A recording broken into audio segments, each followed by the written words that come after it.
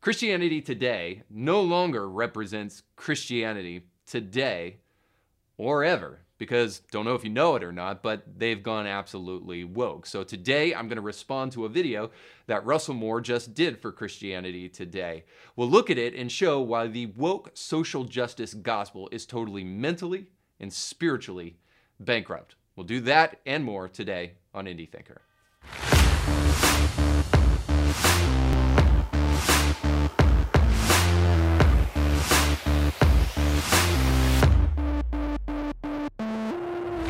Today's show is sponsored by our friends over at Element Home Loans. If you're looking to refinance or purchase a new home, then you need to go to someone you can trust. And the most trusted name in the home mortgage business is our friends over at the Kevin Blair team with Element Home Loans. So go over to kevinblairteam.com today if you want to put your family's future and your future home in the right hands. And when you do so, let them know that Indie Thinker sent you. What's up, independent thinkers? Don't forget to like, share, and subscribe. I hope you're ready to crush some echo chambers. Before you do that, I want to say today is the last day for you to sign up and to come to our Indie Thinker Live event, because it's tonight, July 14th, 6:30 p.m. here in Chattanooga. If you want more information, you can go down below in the description of this video and you can register for the event and hear more about it. But here's just a quick promo of who our guest is.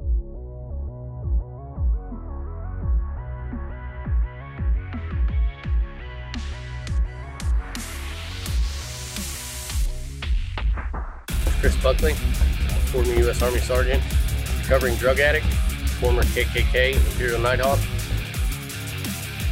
I'm helping on extremism cases from KKK to Islamism, eco-terrorism, Antifa, and others. Extremism is not a political problem. This is not simply a Republican or a Democrat problem. This is a human problem. I'm here to tell you that bad things happen, but it's up to us to choose what we do with our wounds.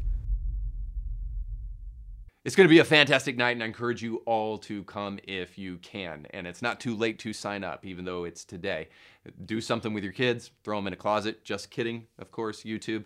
But do whatever you can to make it out. It's going to be a fantastic night. Now, I just wanted to use this one story kind of as a backdrop for everything that we're going to be talking about today.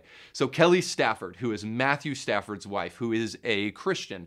Matthew is a very public professing Christian, and obviously his wife is not in the spotlight, but she is a Christian as well. And she was just recently in an interview where she talked about her pro-abortion views, and the headline says this. Kelly Stafford opens up about abortion rights. I would love for my girls to have the right to choose. Now, here's a quote from that article that I want to share with you real quick. And she said this. I would love for my girls to have the right to choose, Stafford shared. I think it's an important lesson. Like, listen, this is what can happen. And it's not a decision that I think people take lightly. I think where people get stuck on is like, just because you agree with wanting something to be able to choose does not mean that you are like so pro-abortion. You can have your issues with abortion. You're just saying that every woman should have the right to choose what to do with their body in the future. Like, okay, a couple things, Kelly. Like, a baby in your womb is not a choice, it's actually a human being. And like, okay, even in like the case of rape and incest, like, should you punish a baby because of another person's crime? And like, is that baby in your womb a life or not? Like, because if it is a life, then you probably shouldn't like kill it.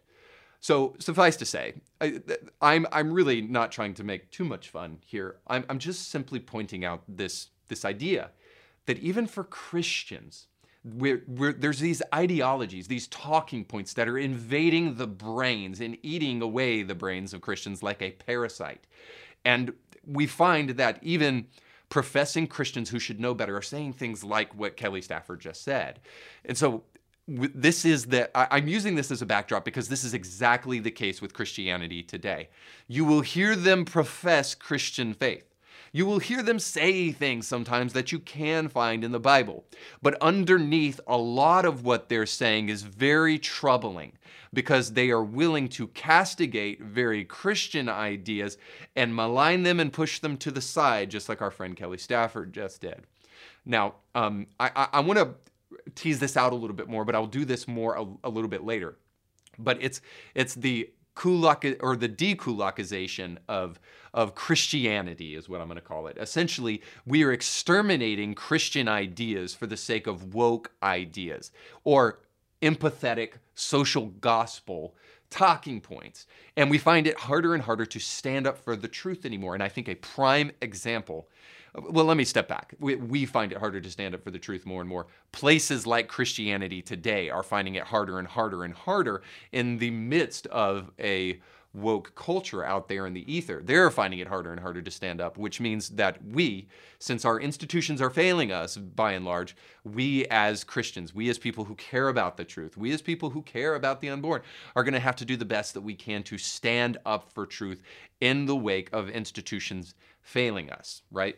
So this is the case in point with Christianity today, which again doesn't represent Christianity. And so I want to take you to Russell Moore, who is the head of theological projects for Christianity Today, and his interview with Kristin Du Mez, who is a feminist theologian. And in this conversation, there's some just eye-opening, jaw-dropping things that these guys talk about that I think are so important for us. Because if you're not careful, you will fall for the veneer of Christianity, like I think people like Kelly Stafford do. Like, God bless her. I think there are so many people right now who are falling for the veneer of Christianity because it sounds right. Maybe they're in a cultural setting like Kelly is in LA, where you have to kind of regurgitate the talking points, or you're socially ostracized.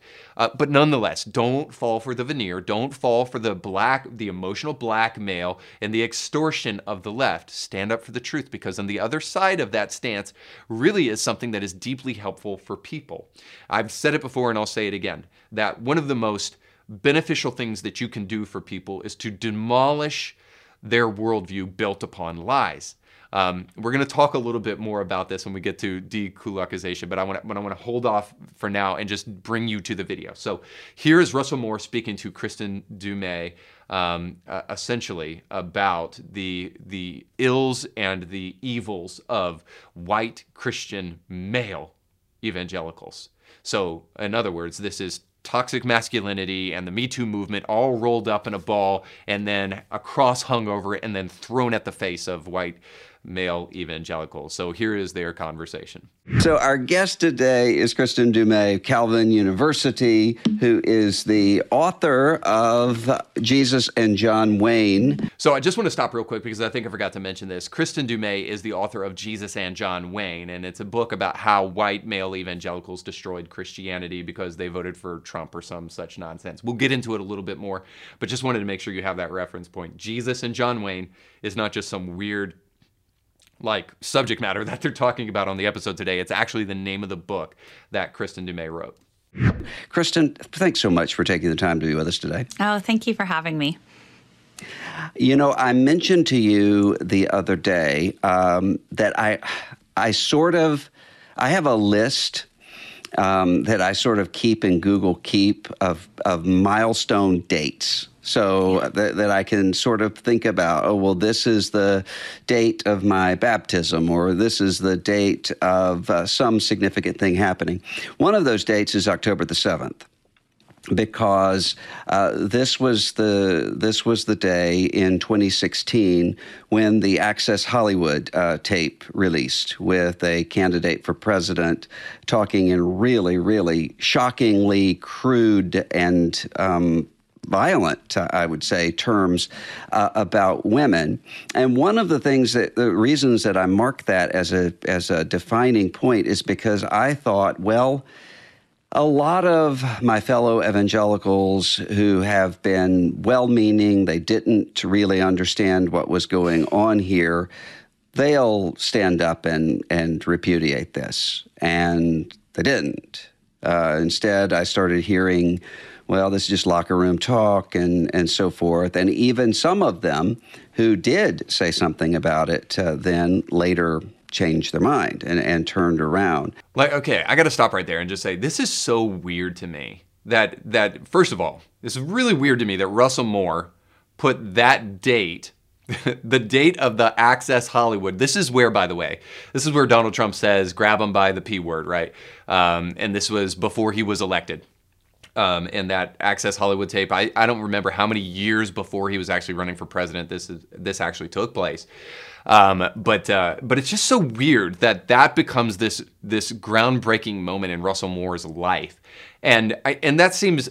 I just have to tell you, I don't really think Russell Moore is dishonest. I fundamentally disagree with him on almost everything, including his choice of like everything. Okay, I was going to say something else, but I'll be nice today. I'm trying to be nice. But anyway, we probably disagree on more things than we agree upon. And because I know we say like, you guys agree more than you really think you do. No, we probably disagree upon a lot. But suffice to say, I don't think he's being honest here. I don't think he literally put that in his Google Keep because he felt like that was such an important date. Now, the reason why I don't think it was such an important date to him, and this serves as the backdrop for the beginning of their conversation. We'll get into this in just a little bit more. But the reason I don't think it was such an important date for him is because his explanation that he felt like this was the culminating moment where evangelicals would take a stand and stand up against Donald Trump because of this Access Hollywood tape. The reason I don't believe him there is that I am a white male evangelical, and I know the vast majority of people did speak up against this. And there isn't a single white male evangelical on the planet who actually applauded him for saying this kind of thing. Now, sure, did they rationalize it by saying the locker room talking point is something that we can relate to because people, when they don't know they're being recorded or don't know that things are going on, they say all sorts of things kind of jokingly that they don't really mean or that aren't really a part of who they are. Now, is it possible that that's true of Donald Trump, that that's who he is? I think it's almost even possible that that's the kind of guy that this dude was before he realized he got to keep his nose clean because he's going to run for the president. But there's a bigger overarching point. The point is that he's playing innocent and he's playing foolish because he knows that we do not vote for people based upon just simply their level of morality. Right? We don't vote for people because they're so great and so amazing, so we have to vote for them. Like, I cannot remember a single election in my whole life where I voted for a single person because I thought that they were some moral leader. No. Every single election, unless we're trying to be willingly naive to prove a point, every single election that we vote in, we're typically voting against the other person.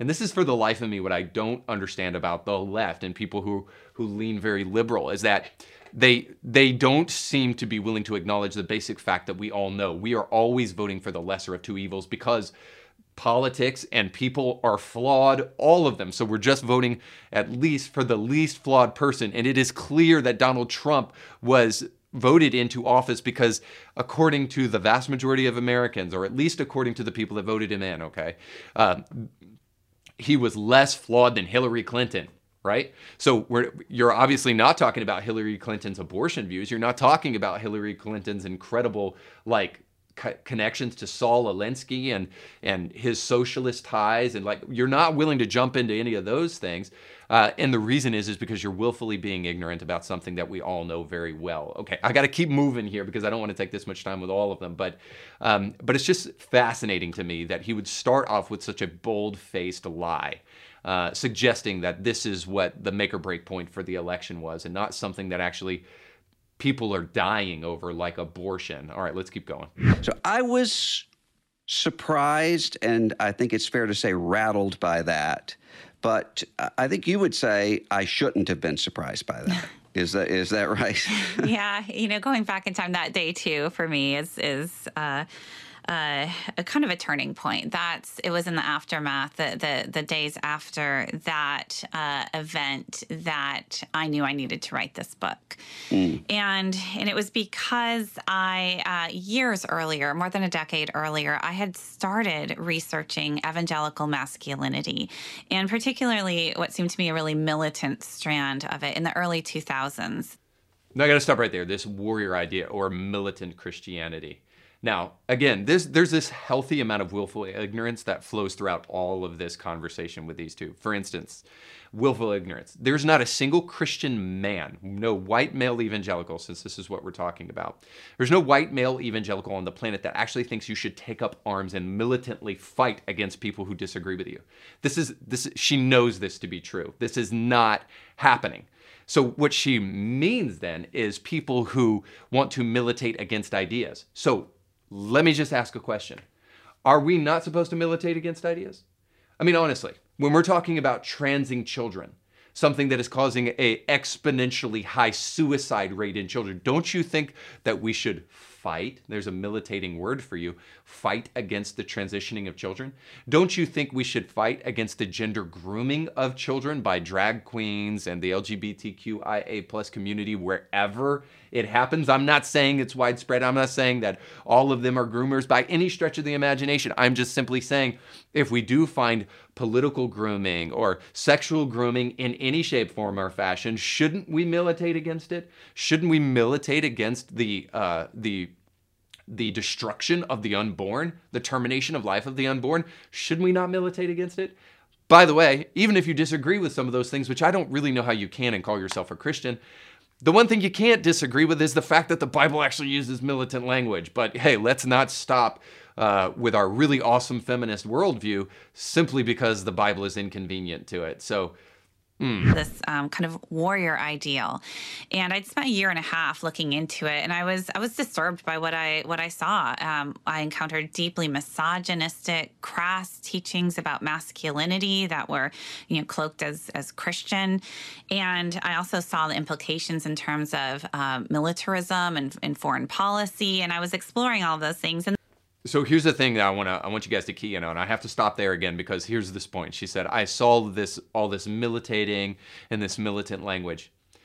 Guys, whenever a scholar especially who knows better gives you an accusation without an example, be highly skeptical. Throughout this whole conversation, she will not provide a single instance of the kind of militating language she's talking about. She's just going to say that it exists, and then she expects you to believe it. By the way, I've read Jesus and John Wayne. The whole book acts like that. There is no citing of the sources, in other words. There is this constant jockeying for position, this constant ideological speech, but no proof behind her accusations. And again, we're going to keep on going here. Her only proof of this is Donald Trump said, grab the P on a video before he was voted into office, and then Christians voted him into office regardless of that. That's your proof that Christianity has been eaten up by this misogynistic, chauvinistic, male understanding of humanity. All right, so let's keep looking. And if, as a Christian scholar, if I should be, if it was fringe, if it was right for me to shine what might be a bright light on the darkest underbelly of American Christianity, to be honest.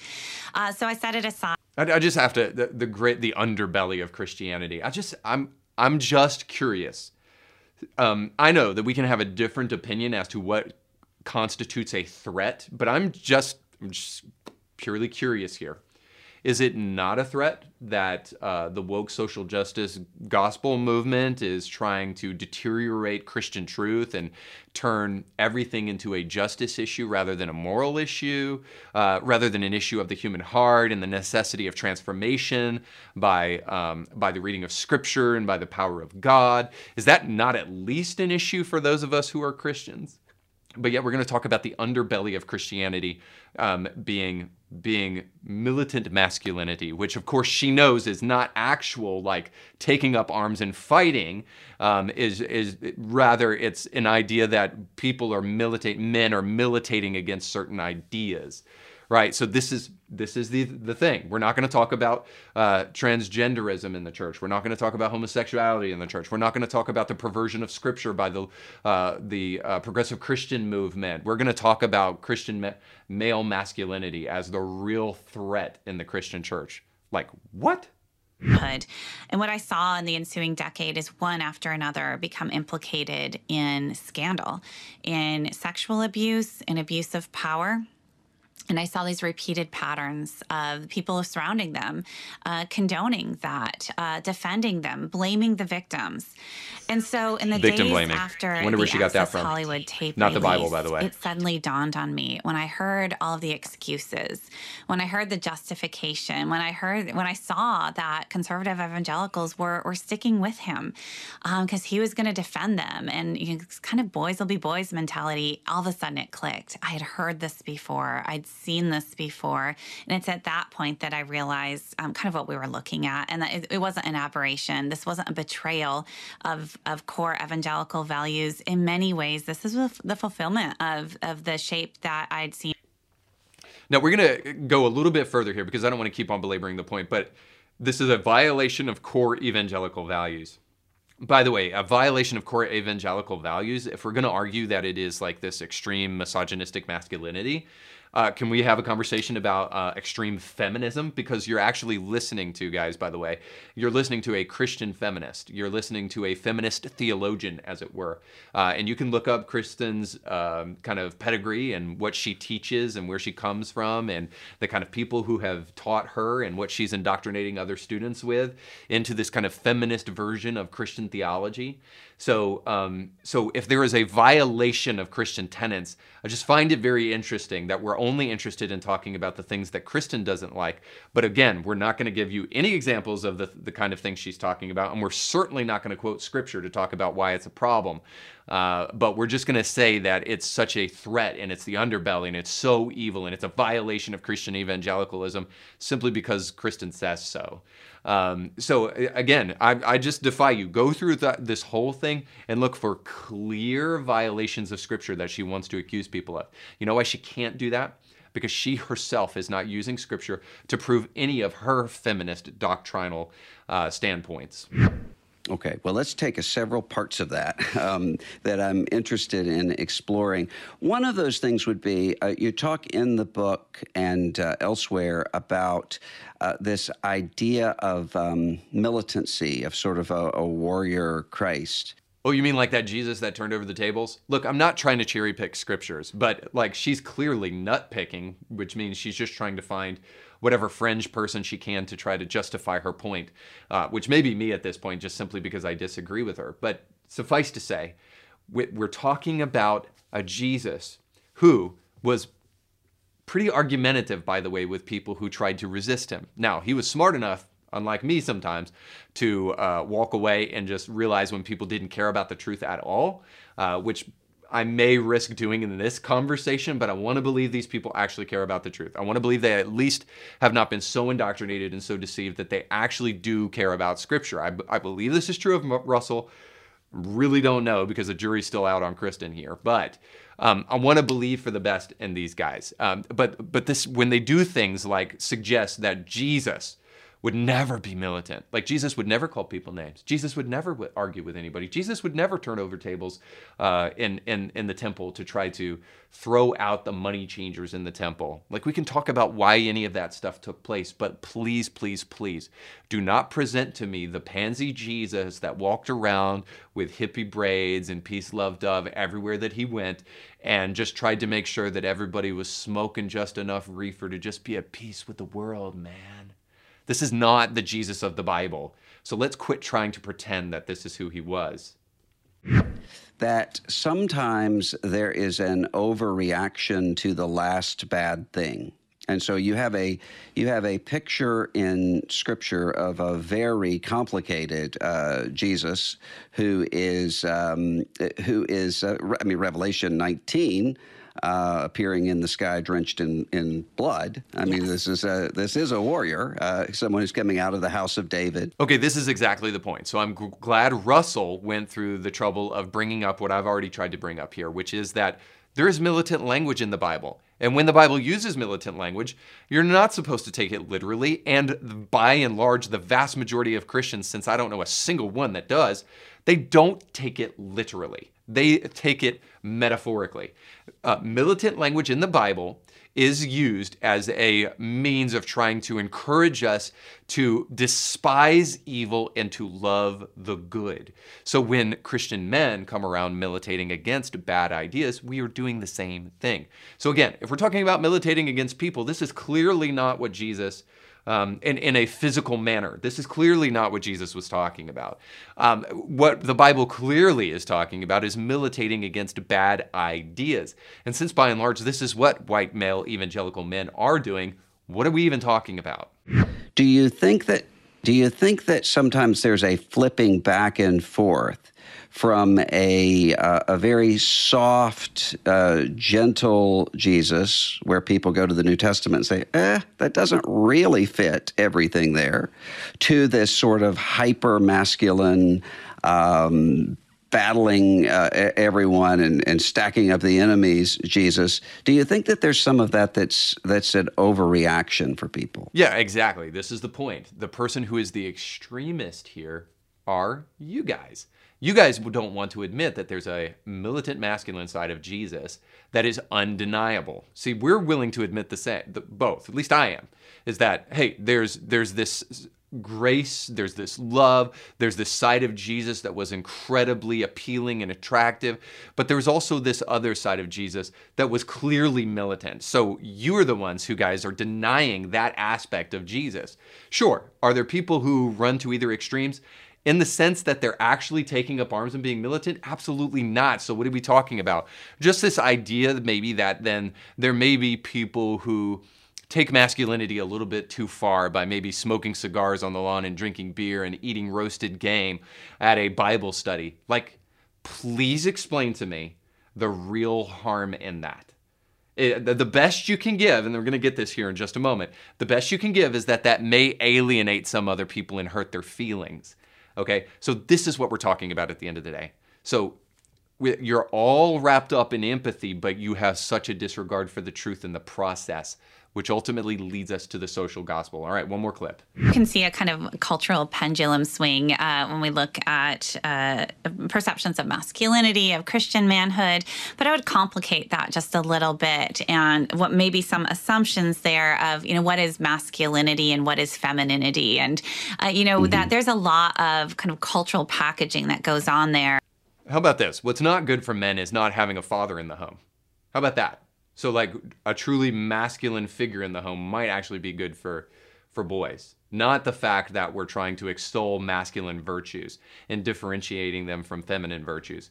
I would think that's actually kind of a logical practice. And what we might want to do is also, in the process of logic, suggest that men lacking male role models in the home is probably the bigger issue more than anything, because they're by and large, young boys especially, who are in broken homes are being raised by women. That doesn't present an issue whatsoever? Of course not. And you're in a time when gender distinctions are evaporated and erased, and there's a great deal of confusion about, well, what does it mean to be a person first, but then what does it mean to be a man or a woman? And so emphasizing the differences, that's because no one else will acknowledge them. What would you say to someone who sort of gets into that mode of argumentation here? So I actually don't have these kinds of arguments all that often, because as a historian, I tend to be quite descriptive. So describing, how people have these arguments rather than telling people what they ought to think, right? That's what historians can do here, is just bring in the context and say, this is, how this set of individuals are making sense of their world. This is how they're making sense of masculinity in this moment. And this is how they're interacting with the Christian scriptures in this moment. So I have some expertise in that area. When it comes to telling people what they ought to think and what they ought to do, that's where, I'm kind of an amateur in a sense. I do have some opinions, though. Now, I just want to stop there and just say this. This is such a lie. So what she's saying right there, I'm sorry, what she's saying right there is that I'm the objective one just talking about history and trying to present the picture of the way things go without an agenda. This is so not true. And by the way, there's nothing wrong with an agenda if the agenda is based upon truth. And this is the thing at the end of the day. What they want to do is they want to dekulakify the church. They want to, I don't even know if that's a word, but dekulakization is just this idea, is that Stalin back in the day, when he wanted, because he was an evil son of a gun, wanted to take land from the kulaks. These are people who just recently, probably gained just at least a little bit of wealth so that they could own their own land, and then maybe even have a servant or two that would help them kind of tend that land, or maybe even tend basic chores around the home and that kind of thing. So these are people who were wealthy landowners, but perhaps not even that wealthy. These are people who worked their fingers to the bone to get to where they were. And Stalin ginned up resentment against those people and wanted to exterminate the kulaks, and did so in the tune of hundreds of thousands of kulaks, and had the lower class peasants kind of revolt against the kulaks and killed them. Well, then what followed was something called the Holodomor. Because these wealthy landowners were exterminated by the hundreds of thousands by the rhetoric of Stalin, what then happened was that there was no one to tend the land, because the landowners who had built this land up into what it was were exterminated. And so now the crops were failing, and then there was famine in the land, and now millions of people starved and died as a result of the Holodomor. Now, why do I bring that up? I bring that up because it all started with a basic premise. We're going to vilify those that we disagree with, or we're going to vilify those that we do not like, and we're going to gin up a lie about them in order to try to get rid of them. Now, let me be clear. What I am not saying is that Kristin Du Mez and Christianity Today, that they're trying to eradicate people, get rid of them, and they're trying to do the thing that they're, accusing us of being militant. I'm not saying that. I want to make a simple argument here that ill-willed people always start with a dishonest statement, with a dishonest premise, and then they use that dishonest premise to try to distance themselves from the people that they do not like. To put it a different way, I would just say this: if you really want to get to the truth, the one thing that you cannot do is despise the people that you're talking about. And this is exactly what Kristin Du Mez does, and quite frankly, I think Russell Moore does as well. They're not willing to actually hear the other side of the argument, and they're not actually willing to talk to people in a thoughtful manner that disagree with them. What they want to do is they want to paint the other side of the aisle with villainistic language, calling them the underbelly, calling them, people who malign Christian virtue. And more importantly, they want to hijack people emotionally by saying these are the people who are militant. They're the Trump voter. They're the MAGA hat wearing Christians of this generation, and they must be stopped because they pose the greatest threat to evangelicalism. No, the greatest threat to evangelicalism, past, present, and future, is the same as it has always been. A group of people who do not know the Bible and wish to malign the Bible for their own purposes. In other words, the dekulakization of Christians from an ideological perspective. We wish to lump them over in a category. We're going to call them names like the underbelly of Christianity, say they malign Christian virtues, and we're going to say they're misogynistic and chauvinistic. We're not going to provide any examples of it, though, whatsoever, because it is an attempt to demonize people that we disagree with, and that's what I mean by dekulakization. Now, the kind of Christianity that's espoused by Kristin and the kind of Christianity that you see from Russell in this video are just the kind of Christianity that is destined for the waste bin of history. Because this woke gospel, this moral therapeutic deism that just says people are supposed to feel good, we're not supposed to fight against anything, and we just want to be positive and light, but we don't actually want to confront evil. In fact, we rather wish just to disregard it and ignore it. Maybe even this kind of Christianity, the real evil is Christian evangelical white males rather than the gender transitioning of children, rather than the extermination of life in the womb.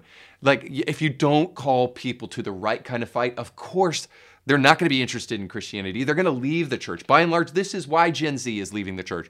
We have not convinced them that we have the tools or the will to actually fight real fights in the church anymore.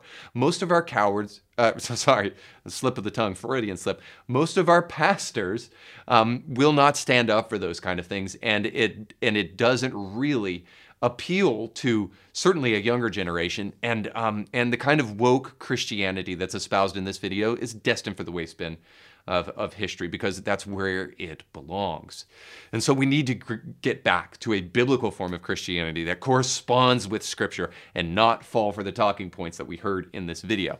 So if you're willing to think for yourself on that kind of stuff and you're willing to crush the echo chamber, make sure to crush that like button and make sure to crush that subscribe button and click the bell to be notified for new episodes. And then you can also comment below if this video was helpful, and you can share it with friends. And I hope it was helpful. Thanks so much for watching. We'll catch you next time. You can catch brand new episodes of Indie Thinker with Reed Huberman every Monday, and weekly bonus episodes to keep you thinking throughout the week. But you have to subscribe and click the bell to be notified when new episodes drop. If you enjoy this content, make sure to like this video and share it with friends.